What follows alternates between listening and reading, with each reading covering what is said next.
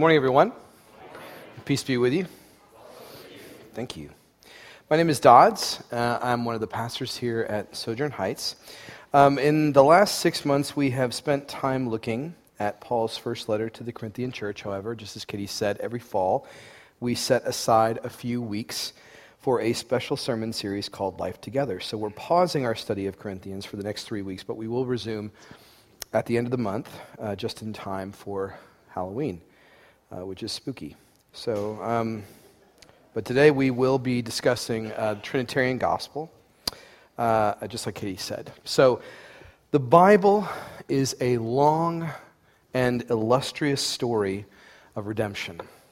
It began with the Father, Son, and Holy Spirit creating everything out of the overflow of their Trinitarian life and love together. And this included humanity. This included Adam and Eve, his first children who were fashioned in his image. And in this family of God, Adam and Eve were God's cherished children. And he welcomed them into his family as heirs, and he placed them in a garden so that the life of the Godhead would flow through them, would multiply through them, and be shared with the rest of creation. And so within this Trinitarian household, Adam and Eve enjoyed the protection, the provision, the company, the intimacy, and the inheritance of God himself. But when Adam and Eve were deceived by Satan's lie, the lie that said that God was actually a domineering patriarch who was failing to supply all that was necessary for their flourishing, they rebelled. And as a result of their rebellion and sin, the shalom and life with the triune God that they were enjoying ruptured. However, as they were being led away from the garden, as they were being led out of the presence of God, he spoke to them a promise of redemption. That one day he would come for them. That one day he would come to destroy the evil that had separated them in the first place. And he promised to reclaim them, to bring them back to himself and into a wonderful household forever. Now, in our Western context, this idea of redemption is a little bit difficult to define because the word redemption is a very, very, very old word. But Israelites who had been reading this text for Israel, the chosen people of God, they were actually very familiar with this word. In the Old Testament, which is the portion of the Bible that was written before the advent of Christ, before Jesus came, the prophet Isaiah spoke this. He said, "Thus says the Lord, He who created you, O Jacob, He who formed you, O Israel, fear not, for I have redeemed you. I have called you by name, and you are mine." Now, the word redeem here, this was a part of the everyday vocabulary of ancient Israel. This was a very familiar word. It was also a familiar concept because this was a tribal society in which the family was the access to the community. It was through family that you were linked to the rest of the world. And every family was overseen by a patriarch who was responsible for the family's well-being. This patriarch took legal and economic responsibility for the household, and he cared for every member within the family, including the marginalized. He claimed every extended family member as his own. And as a result, in this kind of tribal society, those people who found themselves without a family and without a benevolent patriarch, specifically widows and orphans, they were outside the society's circle of provision and protection. This is why in the Old Testament, God's instruction to care for the orphans and widows was so adamant.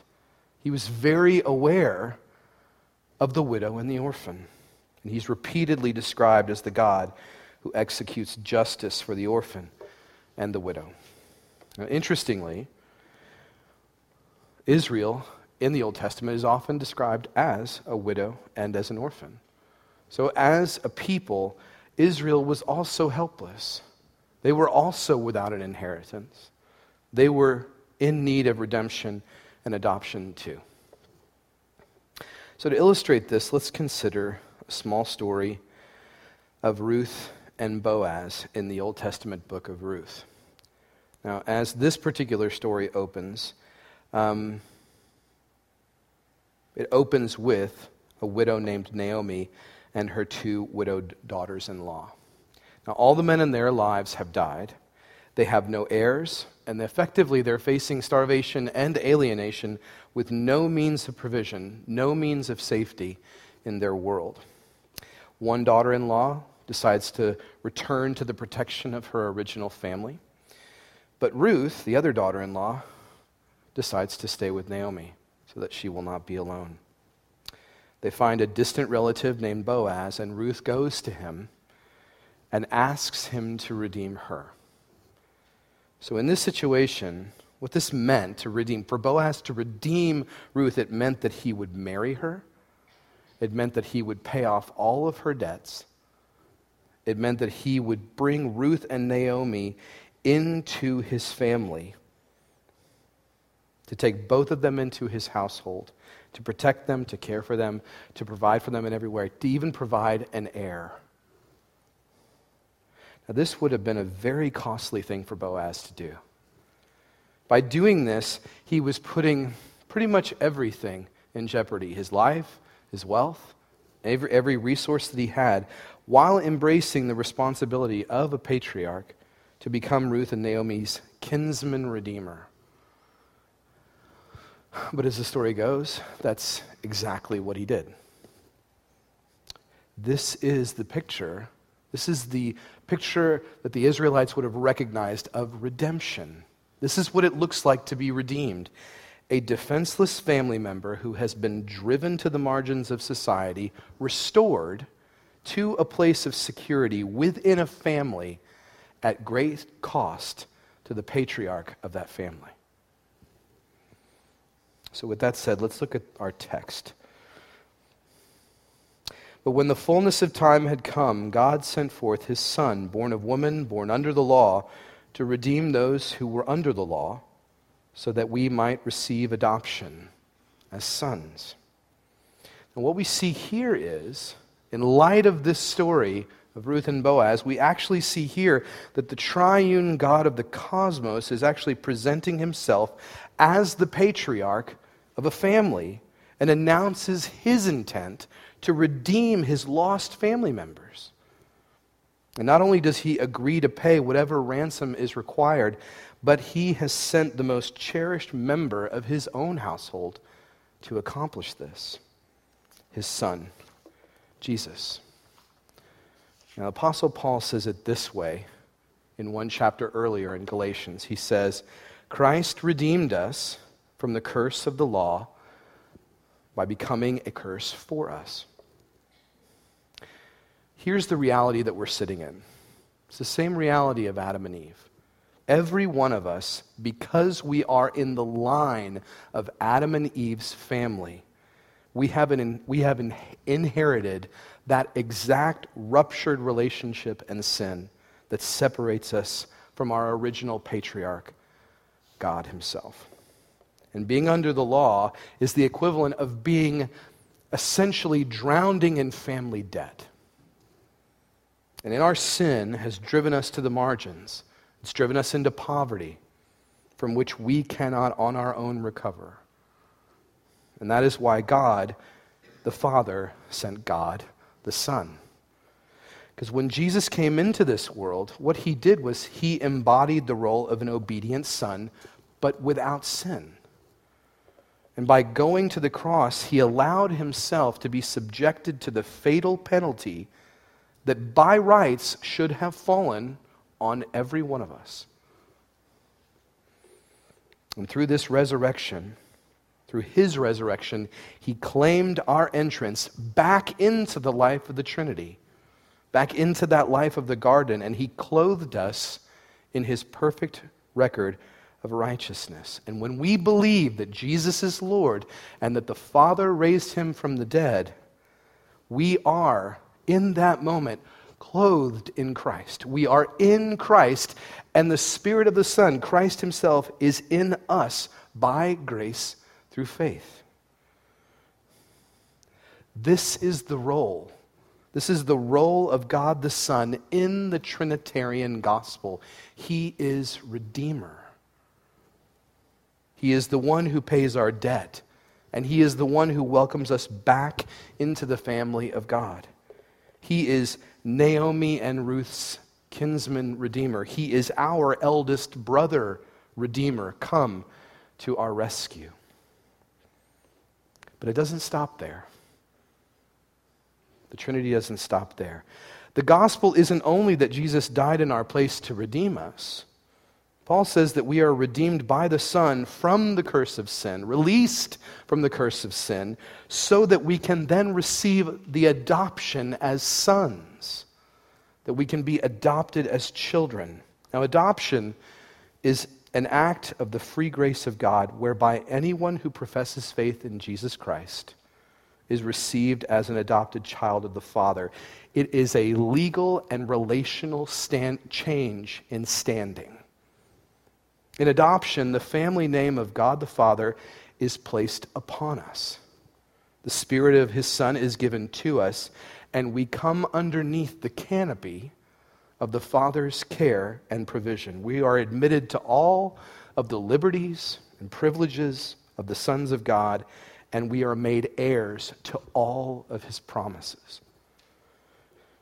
We become fellow heirs with our eldest brother, Jesus.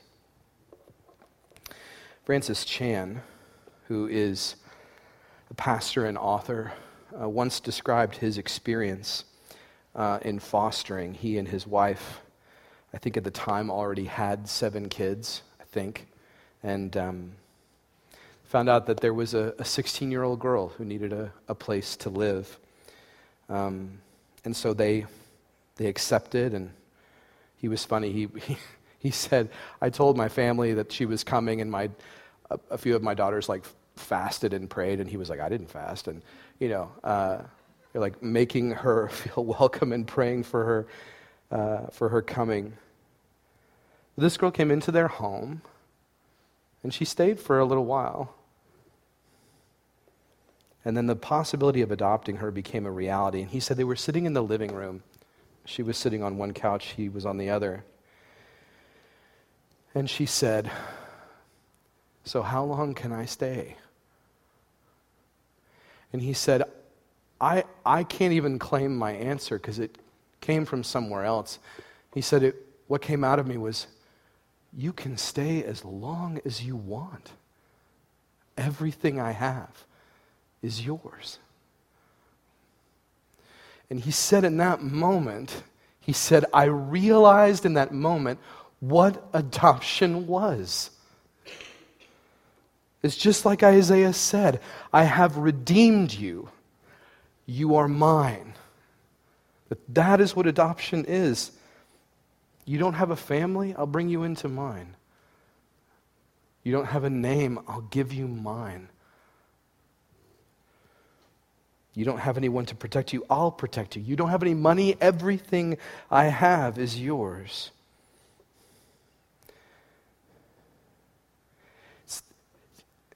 He said, it's actually through adoption that I began to believe that God really loves us.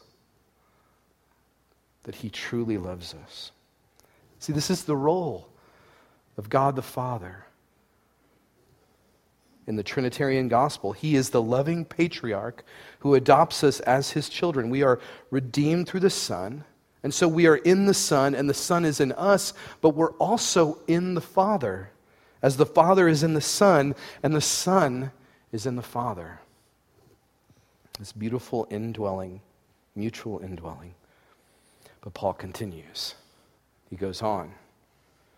And because you are sons, God has sent the Spirit of his Son into our hearts, crying, Abba, Father.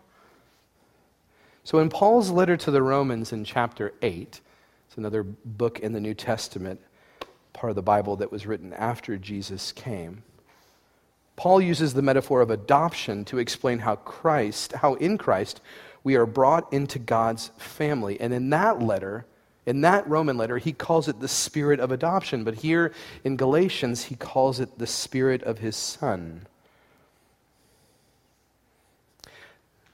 It is not just because we're alive that we get to call on God as Father.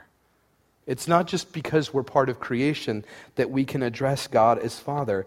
The way that we get to address God as Father is when we have sonship with Christ, is when we are adopted as sons. Through redemption and adoption, the Spirit of the Son is placed in us, and then our ability to call God Abba, this tender, sweet, impossible to completely define address to God, is itself the work of the Son's Spirit in us. It's the same Spirit that enables us to cry out to God as Father, and it assures us that we are in fact His children. In one precious and magnificent way that this is realized, this work of the Spirit, is in the sheer privilege of prayer. We now, redeemed and adopted, with the Spirit of the Son poured out into our hearts, we now have conversational access to God the Father by the Spirit in the name of the Son. And as we pray in the Spirit, we're participating in this loving relationship of the Father and the Son. Prayer is a tangible expression of our union with Christ, because in prayer, we're sharing and living in this eternal community. We're sharing and living in this eternal family, and we are joining together in this divine conversation with God. There's a Greek term that describes this mutual indwelling relationship between each person of the triune God. It's called perichoresis. Peri means around, and chore is the word where we get choreography from. So through the Father, Son, and Holy Spirit, we're actually becoming part of really what is a divine dance. And in this dance, what one person in the Trinity is doing, every person in the Trinity is doing. So what actually gives us access to this? Redemption and adoption and the overflow of the Spirit. It all happened on the cross. Because on the cross, Jesus was truly forsaken. The second person of the eternal Trinity was left behind. And in that moment, the Trinity existed as it never had before. The unity of the Godhead was broken open by the death of Christ in order to welcome us into that Trinitarian life and love. And because Jesus suffered that reality, no follower of Christ will ever suffer that reality, to be made to live outside the Godhead. The penalty for sin and rebellion was not, for Jesus, was not just physical death. In our sin, we are condemned to be spiritually separated from God, the very source of light and life. So when Jesus absorbed the fullness of God's wrath, the Godhead was broken. It was separated, a paradox of all paradoxes. But in his forsakenness, Jesus saved us from our forsakenness. The Son was forsaken so that many sons and daughters could be redeemed and adopted into the life of the family of God. And it's through that we're welcomed into this divine dance. So our life together does grow out of God's life together, but even more than that, our life together is folded into God's life together. In essence, we have, in this wonderful dance that the Trinity had been operating in history past, We were written into the choreography. We were written into the story and asked to dance. We now, in this, are the bride who has been chosen and called to the dance floor to be led by the bridegroom, to bend to his timing, to follow his direction, and to enjoy the one who calls us his own. We will misstep. We will lose the beat. We will fall down. We will trip. We will let go. But we are always being recaptured by this wonderful patriarch and groom and called back into the dance. And this mutual indwelling is ours to enjoy through redemption, adoption, and the Spirit of his Son poured out into us. This is the role of God the Spirit in the Trinitarian gospel. He is the overflow of God's life in our life. He is the one who appropriates the work of the Son and the adoption of the Father to our hearts and minds. And through him we're caught up in this poetry and truth of this triune household. And the promise is that one day all creation will be redeemed into this same wonderful dance. The planets and stars will shine like they were made to. Trees will clap their hands. Animals will bow in glad tidings and awe. And we will live in the fullness of God's divine dance together forever as a family within the most wonderful family. You know, after God used Boaz to bring Ruth fully into his family, she joined in the mission to redeem others. She became the great-grandmother of Israel's heroic King David. She demonstrated that a widow could be adopted into God's people and become his instrument for redemption and reconciliation. So, Sojourn, how do we image and extend the Trinity, the life of the Trinity, in our life together as a church? The list is pretty much endless, I'm sure. But maybe a few things to think about. Firstly, we're called to live lives of humble submission and obedience to God. If we want to extend that dancing metaphor, I'll say it like Tommy Nelson once said it, you got to dance with the one that brung you. And that's as country as I'm going to get, okay? There's nothing else. The Trinity is living in mutual submission, and so our lives as a church can reflect that. Can reflect that mutual submission. We are now in Christ. We are truly brothers and sisters through the redemption of our eldest brother. We're all gifted, but we're all submitting those gifts to one another in love, and that means that we should be and we can be present in one another's lives, in our parishes, in our workplaces, our marriages, our friendships. Really, there's only there's only one competition that the Trinity is really carrying out, and it's to outdo one another in honor. And we get to do that too. It's an invitation for us to image God in this world, to live in the joy of that, and to also be able to express the joy of the Trinity who enjoys to outdo one another in honor. When we stepped into the life of the Trinity, we joined a family. The life of the Trinity is not autonomous. The Father does not operate on his own. The Holy Spirit does not operate on his own. Jesus does not operate on his own. He even said, really, the words I speak are the words of my Father. I only do what I see the Father doing. The Spirit longs to glorify the Son the Father the Son, and so on and so forth.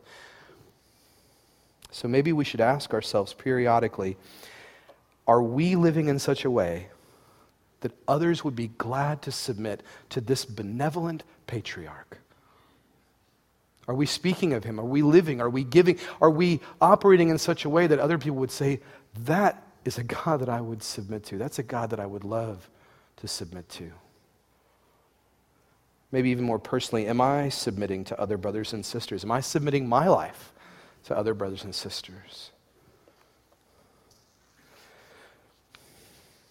I think it probably should mean more this than anything. That if we've been redeemed and adopted into the life of the Trinity, that we are in turn inviting others into that life of the Trinity through the body of Christ, which means that every parish gathering, every prayer gathering, every Sunday gathering, every time you all are gathering together, every time we are gathering together as brothers and sisters, 3 of us, 4 of us, 10 of us, 20, 100, the Trinity is present. And anyone who's invited into that space is invited into the life to witness the Trinity at work in his people. And his people at work in the life of the Trinity. It means that every gathering of the church, small, large, is significant. And there is more than going on. There's more going on that meets the eye, just like when we come to the communion table. There's more going on than we can see. It's the reason we want to multiply more parishes and plant more churches. It's not so that Sojourn will become a household name, but so that defenseless and orphaned family members, children and women and men can be redeemed into the household of God. Every person who doesn't know Jesus is a potential future sibling in this family. And when we pray for them, we're actually joining the Son and the Spirit in their intercession. I know it's a temptation to look at the unity of the Trinity and look at our parishes and say, well, the Trinity is perfect and beautiful. My parish isn't. We don't do this enough. We don't pray enough. We don't study enough. We're not close enough. We're not out there enough. We're not evangelizing enough. I don't feel like this is my family. Can I just say that I agree that those things are difficult. They are difficult. It's not that they're nothing.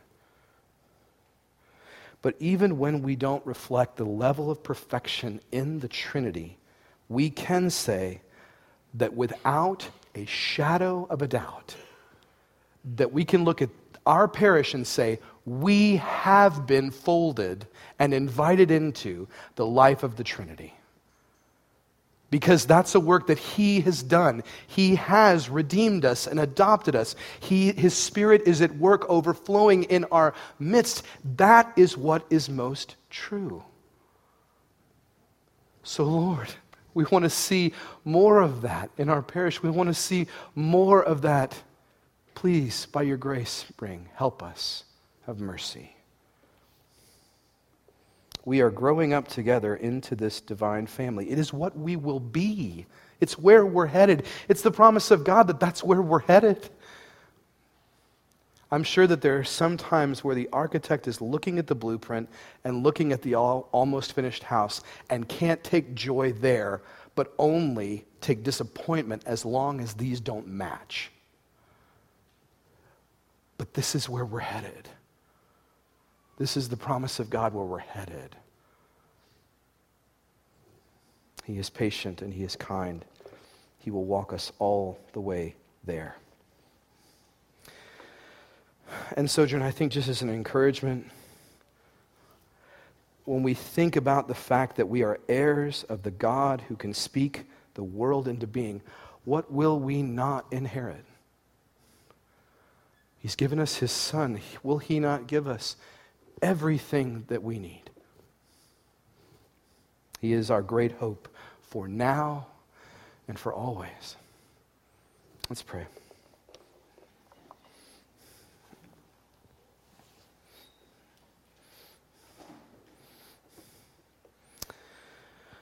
Father, Son, Holy Spirit, Lord, our God who is 3 in 1, we marvel at the gift of redemption through your Son. We marvel at the adoption as children, as sons and daughters into your household. Jesus, thank you for your work. Father, thank you for your love. Holy Spirit, thank you for your power. And we could thank each one of you for the same things. It is a wonder to know that you are in our midst and that we have truly been caught up in a dance with you. Lord, will you make us faithful heirs? Will you keep us? Will you keep us to the end? Will you make us faithful? Will you make us people who are eager to pray for those who don't know you and to welcome in those who don't know you, to welcome in orphans and widows, children without a home, mothers and fathers, men and women without families, without friends, with histories they would be glad to erase. Bring those people here, because we long and we're jealous for those people to know communion and life with you. We want to know that more. We want others to know it more as well. Father, save, redeem, adopt. That's what you know how to do. That's what you're capable of. Father, may every parish be an outpost of redemption and adoption. May every church be an outpost of redemption and adoption. May it be where your Spirit overflows in the life of your people, and that people might come and say, I'd be glad to submit my life to this God and to this family.